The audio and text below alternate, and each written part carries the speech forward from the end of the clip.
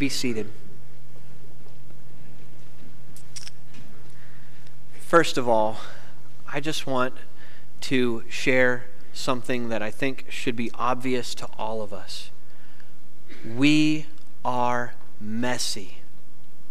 We are messy. All right, take a breath. Just breathe out. If you have to breathe to survive, you're going to be a messy person. There's no one who's outside of this. Every single person is messy. Non-Christians are messy, and Christians can be messy too. We're messy. Say, I can be messy. You can. I'm sure the person sitting beside you knows how messy you can be sometimes. You know, sometimes we say the darndest things to one another. And James talks about how our words, at one point, we'll say, bless God, praise Him. And then another moment, we're just tearing down someone we love. Out of the same mouth come both cursings and blessings. And he says, brothers, it should not be so. And it should not be so. But it happens. It happens. The thing about existing as a messy person is that you might come to believe that because of your mess, God doesn't want to have anything to do with you, let alone use you for anything that pertains to Him. This is a great fear that cripples many Christians. To think, well, I'm saved. God saved me, but man, I keep messing up. Surely I can't be used by Him to win my neighbor to Christ, or my coworker to Jesus, or maybe called to ministry. Man, I can sometimes mess up so bad. In my past, man, if people knew my past, they wouldn't want me to go into ministry, vocational ministry. Well, let me tell you something. You're looking at a messy person. You're looking at a guy who fails and has failed. My past, Claire and I were reflecting on it at the mall this past week. I was walking around and I just shared something like, man, I can't believe when I used to go to the mall with my friends, I used to shoplift. I didn't do it physically, but I was too afraid. I'd say, hey, will you get this for me? I want it. That's in my past. What's in your past? Here's the reality.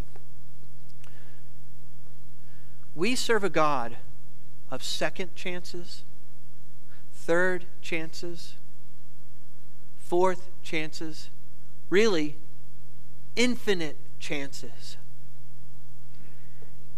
No matter how much we can mess up our lives, or we have messed our lives up in the past, God isn't done with us. God isn't through with us. Whether you're not a Christian, you can become a Christian. Your past isn't too big for God. The depths of God's grace and mercy for you are much deeper than the depths of your sin.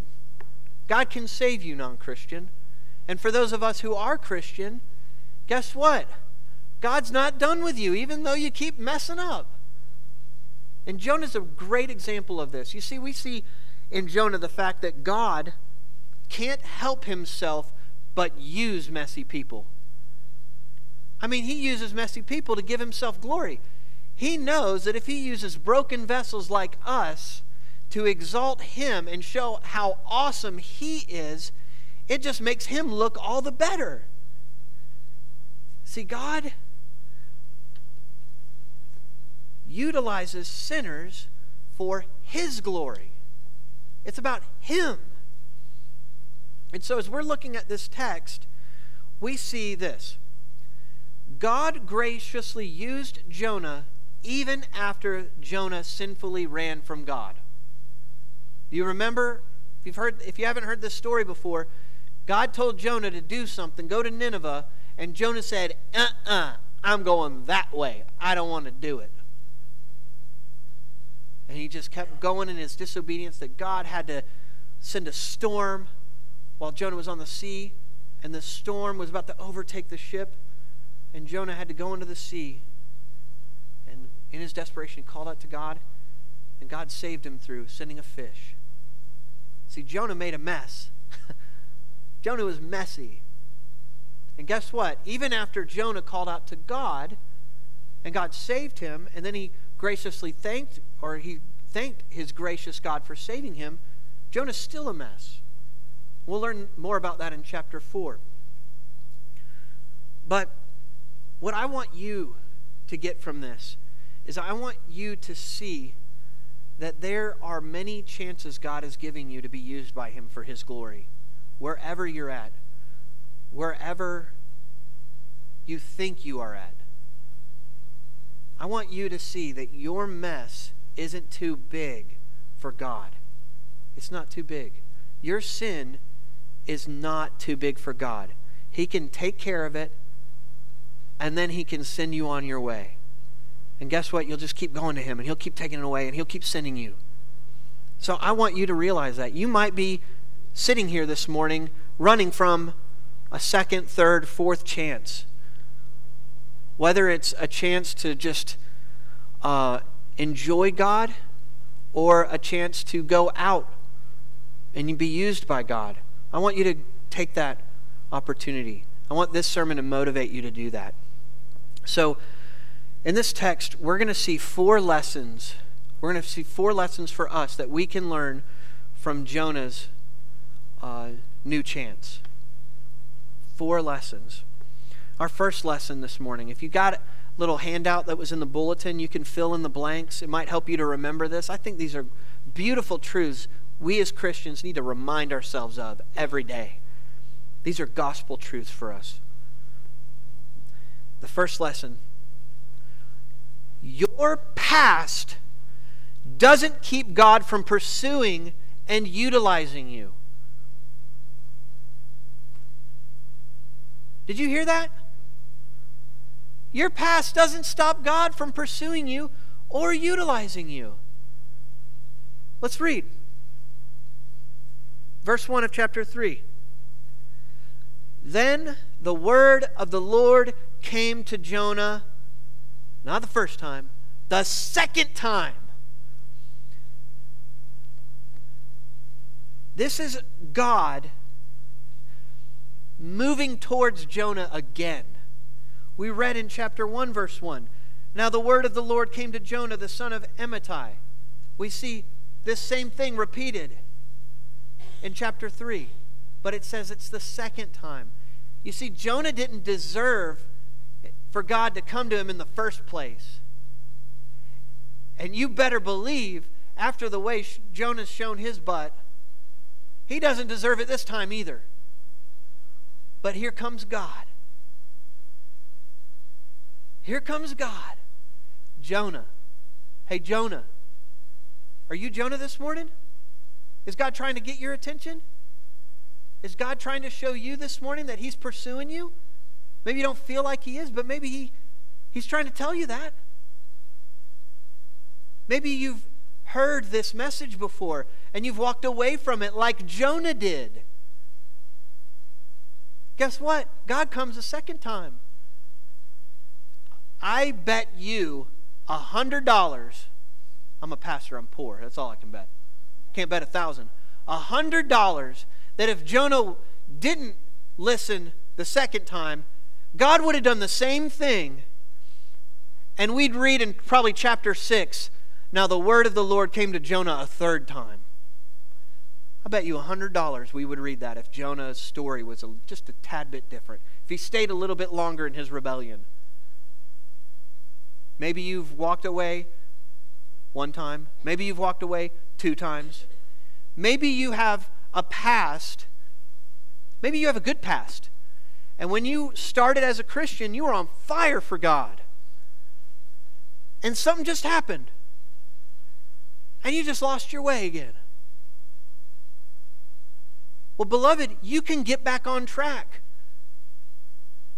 God is all the time pursuing you. He's using people. He's using preachers like this guy to tell you, hear from God. I'm looking for you. I'm pursuing you. That's what he says. That's what we see, how he treated Jonah. This is how he treats everyone. God desires that all people believe and come to a knowledge of the truth. That's the kind of character or the kind of God we serve. He's a God who wants to save people and he wants to utilize people. So the word came to Jonah. Jonah's pursued by God even after he messed up. Then the second verse says, arise, go to Nineveh, that great city, and call out against it. Now we see Jonah being invited again by God to be used by him. God pursued him. Now God's utilizing him. He says, here I am. I want to use you. Linda, did you know God's pursuing you and he wants to use you? I think you do. You serve in the children's ministry. And David, he's up here on the organ. Is there someone here this morning God's trying to get their attention and say, hey, I've got things for you to do at First Baptist Church? Guess what? You're a vital part of this church's ministry. Maybe you're gifted in welcoming people. Maybe you just have a warm personality. Maybe you've got a beautiful voice like Jose. That's why we asked him to sing with us. Maybe you could play guitar. Maybe you could play drums. Maybe you know how to click a mouse. You know, that's all it takes. Get those words moving on that screen. God might have something for you to do here in this church. God had something for Jonah to do. What makes you think he doesn't have something for you to do? God wants to, he's been pursuing you. He wants to utilize you in this church. Not only that, he's given us as Christians a similar command that he gave to Jonah. He said, Jonah, go to Nineveh. And essentially the word is preach the message that I give to you. He's told Christians, hey, all authority in heaven and on earth is given to me. And guess what? As you're going out, as you're living your life, I want you to make disciples of all nations, teaching them to observe all that I've commanded you. In Mark, we see just a different, kind of a shorter summation of that Great Commission. Hey, go and preach to the whole creation. And then in Acts, it's like 3 or 4 times. He says, hey, you're going to receive power when the Holy Spirit comes upon you, and you're going to be my witnesses to all the nations. You're going to go. That's something for all Christians. The thing I talked about how you could be used in different individual ways in ministries in the church and even outside the church, those are specific callings to people. But there are real big callings to all of us. The same calling that Jonah got. Go and call out. Go preach. God wants to use you. We see this in Jonah. And Jonah's past didn't keep him back. It didn't hold him back. Your past can't hold you back either. God's bigger than your past. I also want to point out that this isn't for Jonah. It's not just a small task. It's a great task. Look at how he describes Nineveh. It's a great city. It's a great task. One man to reach a large group of people. You're one person. And we've got big callings. Jonah was told to go to Nineveh. We were told to go to all nations. Jonah's task was big. Ours is bigger as Christians. But we're going to see later on, a big task doesn't stop a bigger God. Big task doesn't stop a bigger God. You know, a lot of church planners now, when they try to go to different cities, they try to think, oh man, how am I going to do this? I got to raise all these funds. You got to raise funds. They think of all these creative ways to, how am I going to be relevant to the people? They think of all these ways of how they can just make it a little bit easier, thinking the power's with them to do it. But really, God's command is simple. It's go and preach. Go and preach. Go and preach. It's simple yet specific. Go, preach, not just what you want to preach, but what does he say at the end of verse 2? The message that I tell you. We can't just be going and preaching what we want to preach. When we're trying to win people to the Lord, we can't just say, hey, did you know God wants you to be successful, happy, and make a lot of money? I can't tell you that. That's not in the Bible. I can't tell you, hey, did you know that God wants you to stay in your sinful lifestyle, whatever it may be, whether it's homosexuality, whether it's having sex before marriage, whether it's a drug dealer, whether it's, just living self-righteously for your own sake. I can't tell you that and say, God is happy with you just continuing in what you're doing. I can't say that because he's told me, hey, call out, make disciples of me. I'm supposed to give you a message that he's given me, not a message that you want to hear or I want to tell you to lessen the call. But see, that doesn't make the task more, it shouldn't make it more scary, because if God's given us a command to do something, he'll give us the means and power to do it. If our past doesn't hold back God from pursuing us, and it's not going to hold him back from utilizing us, then we better believe it's not going to hold him back from making us successful in whatever endeavor we're pursuing for him that he's called us to do. But we have to do it on his term, not ours. So God is pursuing you. Your past isn't going to stop him. He wants to utilize you, but I want you to know it's got to be on his terms, not your own. So that's the first lesson. Your past doesn't keep God from pursuing and utilizing you. Second lesson. We see this in the first part of verse 3. Sometimes, just sometimes, but a lot of the time, faithfulness to God requires doing things we don't want to do.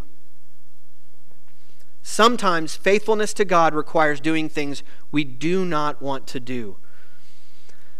Verse 3 says, so Jonah arose and went to Nineveh according to the word of the Lord.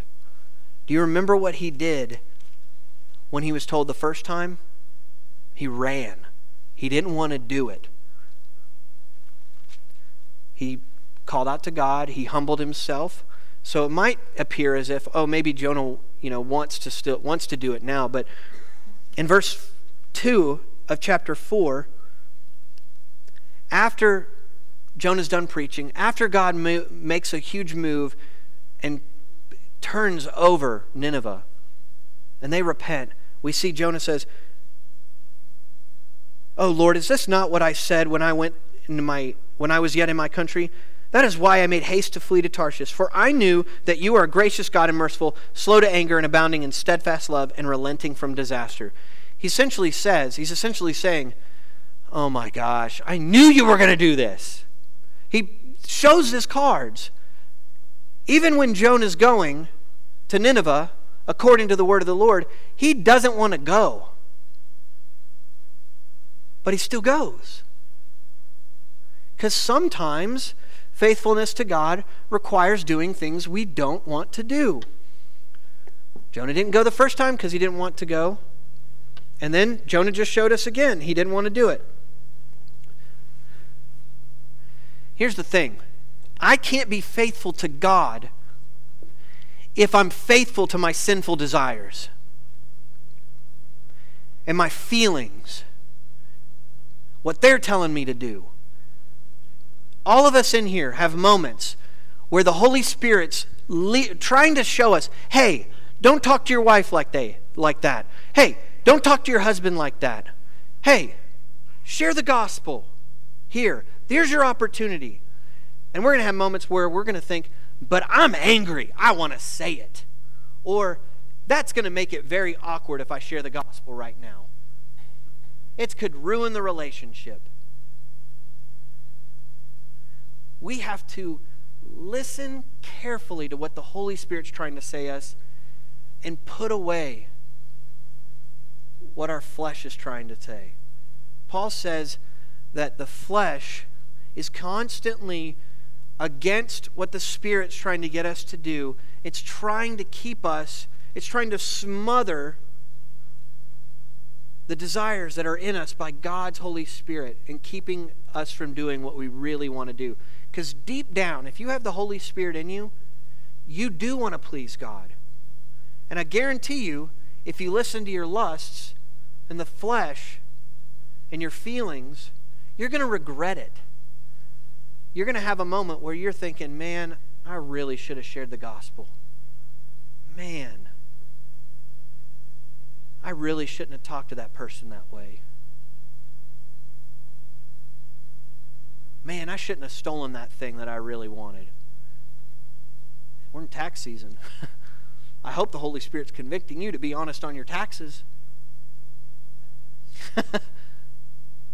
I also hope you have the conviction to feel remorse about it and say, you know what? I want to do better. I want to listen to the Spirit. I want to walk in holiness. So sometimes faithfulness to God requires doing what we don't want to do. It was costly to Jonah. Look at our third lesson. I love this. This was freeing to me. Our third lesson begins in the latter part of verse 3. But this is the lesson. God's big tasks for us need only simple obedience.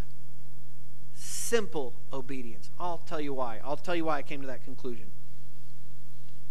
Let's start at the end of verse 3. Now Nineveh was an exceedingly great city. Remember, big city, big task. It's 3 days' journey in breadth. That means in order to get to every single person in Nineveh and to just walk through the whole thing, it will take you 3 days to do it. So verse 4, Jonah began to go into the city, going a day's journey, 1 day instead of 3, and he called out, yet 40 days, and Nineveh shall be overthrown. So let me put it this way. Jonah went 1/3 of the way in and then preached the world's shortest sermon. When I first read that, I thought, man, surely Jonah's showing his bottom again. Surely he's doing a rebellion. I was thinking God probably told him, Jonah, I want you to tell them about how God created the world. Tell them how they've sinned and, Adam and Eve, they failed. And, tell them how I've been trying to get people to follow me and live in covenant faithfulness to me. Tell them that I'm gracious and I'm merciful. Tell them about repentance. And tell them that it's all going to be worth it because I'm glorious. I was thinking, man, he left out a lot. Jonah, you left out a lot. And this sermon was going to be different. I was going to tell you, look at this guy. But I can't do that right now because the more I studied and I read commentaries, the language in the original language appears to indicate that this is actually obedience. This is actually what God wanted him to do. This is how God wanted him to do it.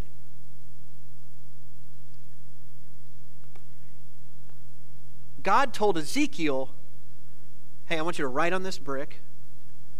Oh, now lay on your side for this many days. Oh, and I want you to cook food from human dung. What if Jonah had said, well, God, I better, before I go into the city, I better lay on my side for a while. Because, Ezekiel had to. Or what if he said, I heard Hosea had to marry a prostitute to get his message across.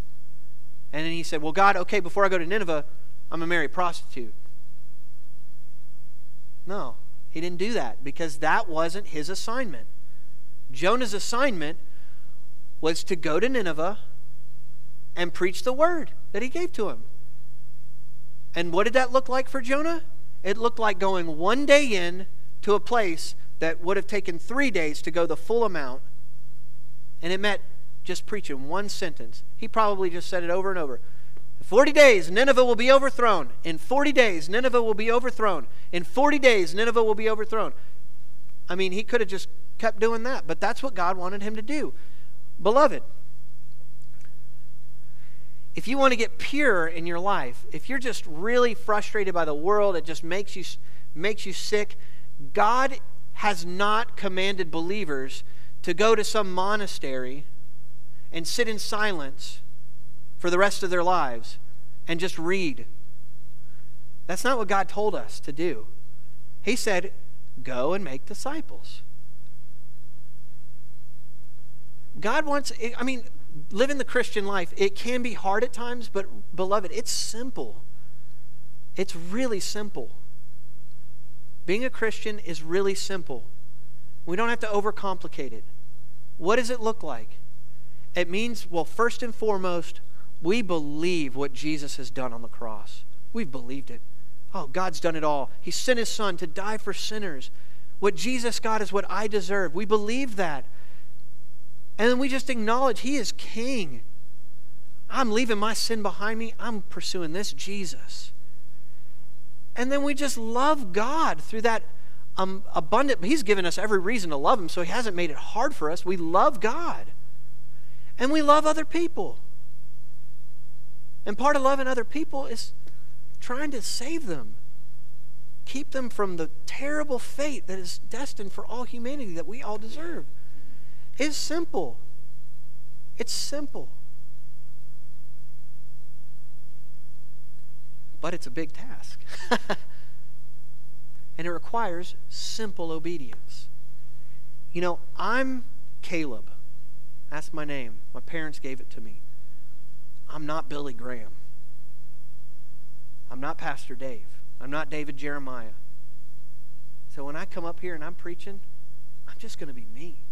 I'm going to simply fulfill the task God's given me. I'm not going to try to be someone else. You don't have to be someone else. You don't have to be extravagant to obey God in your calling. But beloved, here's the calling and do it.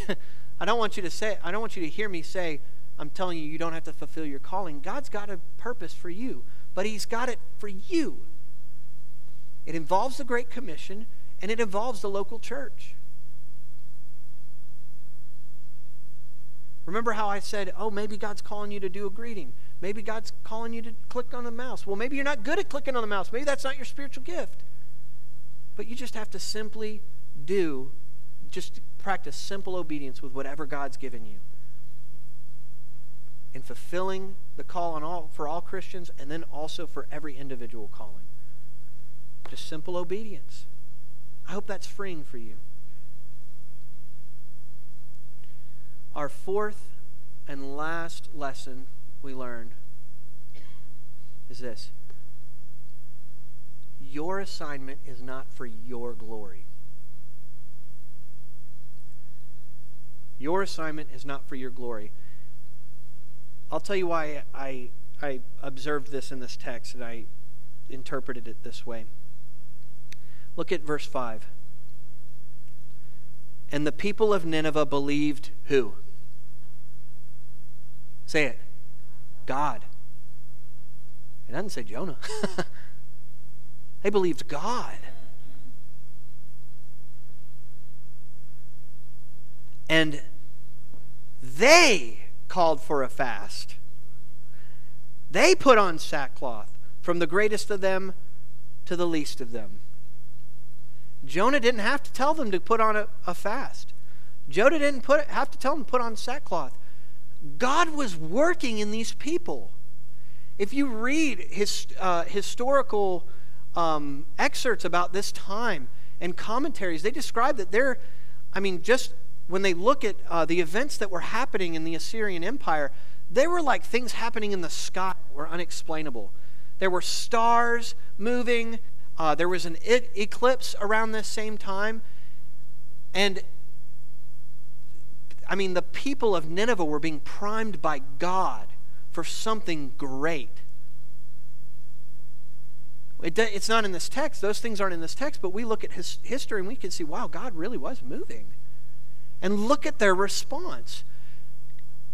Jonah doesn't deserve glory for this. This is only something God could do. Whatever God's calling you to.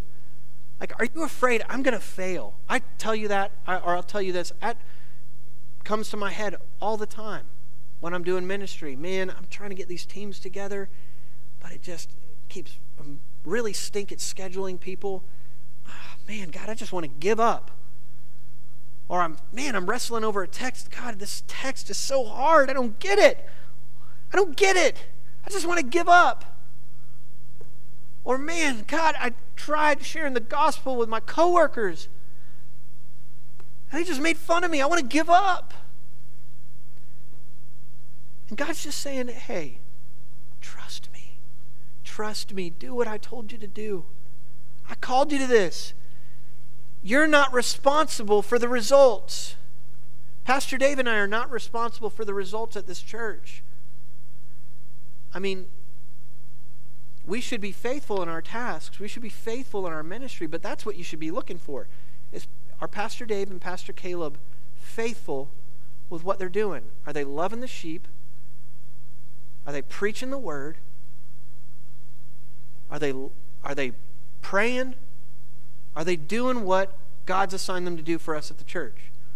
Hold us to that standard, not any other standard, how many people we have on the stage or anything else, or how good the walls look, or how clean the carpets are, or anything. Like, don't hold us to those standards. Hold us to the standards of faithfulness. Are we working in such a way that we're leaving God enough room that He can get the glory? Because our assignment is not for our glory. Your assignment is not for your glory. Whatever God's calling you to, it's not so you can boast. I remember one time at a retreat, one of my dear friends, he had been sweeping all week after we all ate dinner. Sweeping and sweeping and sweeping. Nobody said anything to him. But then the last night, we were all doing a sharing and kumbaya, and just talking to our reflection. And he was just like, man, I've been sweeping all week. Nobody's noticed. What's wrong with you guys? Nobody's even thanked me. We were like, well, your sweeping isn't for your glory, brother. We're sorry we haven't thanked you. It's a good lesson for us to thank people who do hard work. But ultimately, you're not doing it for my praise. You're doing it for God's praise and for His glory. So your assignment is not for your glory. Our objective as Christians is to make Jesus look big. Make Him look glorious. That's what it's about. Jesus, Jesus, Jesus, Jesus, Jesus. Period. That's what this is about.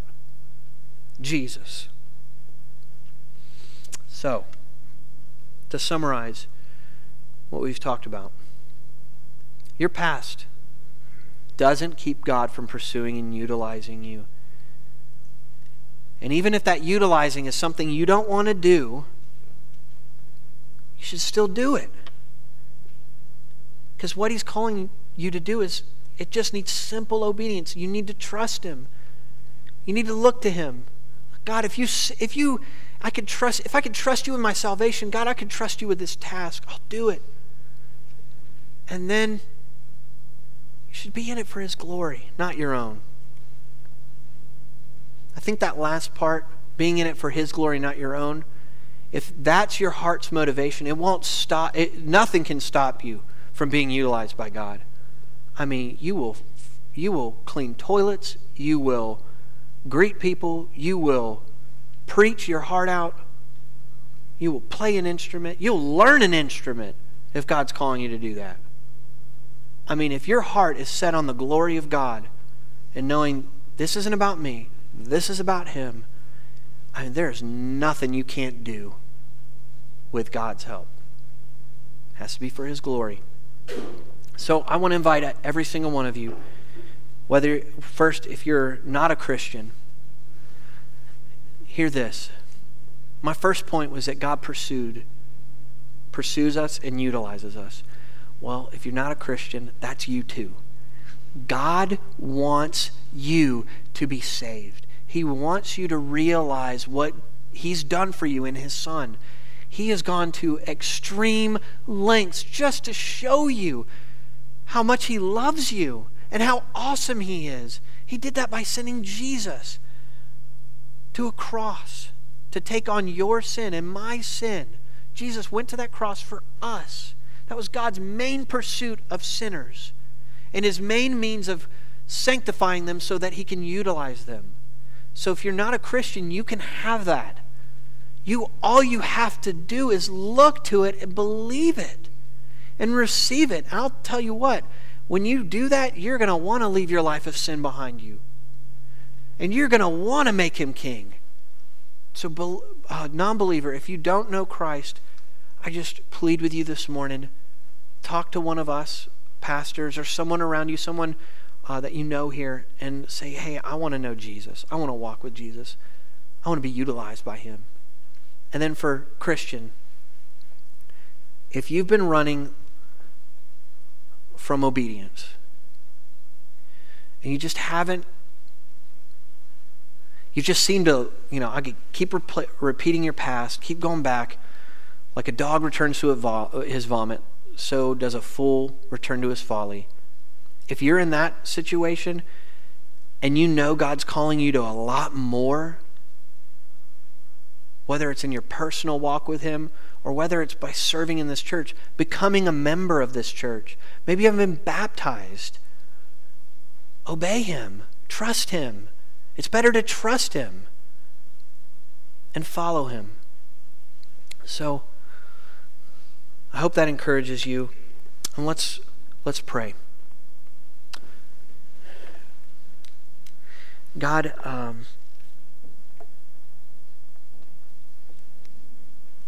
oh boy, God, this is a sermon I need to hear, and I just pray, God, that you would use it among all of us. Lord, for whoever might be here that really just needs to fully understand that they're loved by you and that you have sent your Son, maybe God, you're speaking to them, and I just pray that you would save them, that they would hear your voice and see, God, that you are awesome and you love them. Give them the courage to call out and to talk to someone, Lord. And then for us who know you and are seeking to put you on the throne and be about your glory, God, please help us. Because just like that song we sang, prone to wander, Lord, I feel it, prone to leave the God I love. God, we still have sin in these bodies, and Lord, it tempts us. I mean, we're tempted all the time. We have desires that we just hate, God, and we need your help, Lord. We need your help to be able to obey you and be utilized by you, God. Please use this sermon for your glory, and I pray, God, that something big might come of today. In Jesus' name, amen. Would you stand with us as you're able and as we sing our closing song, At the Name of Jesus, hymn number 766.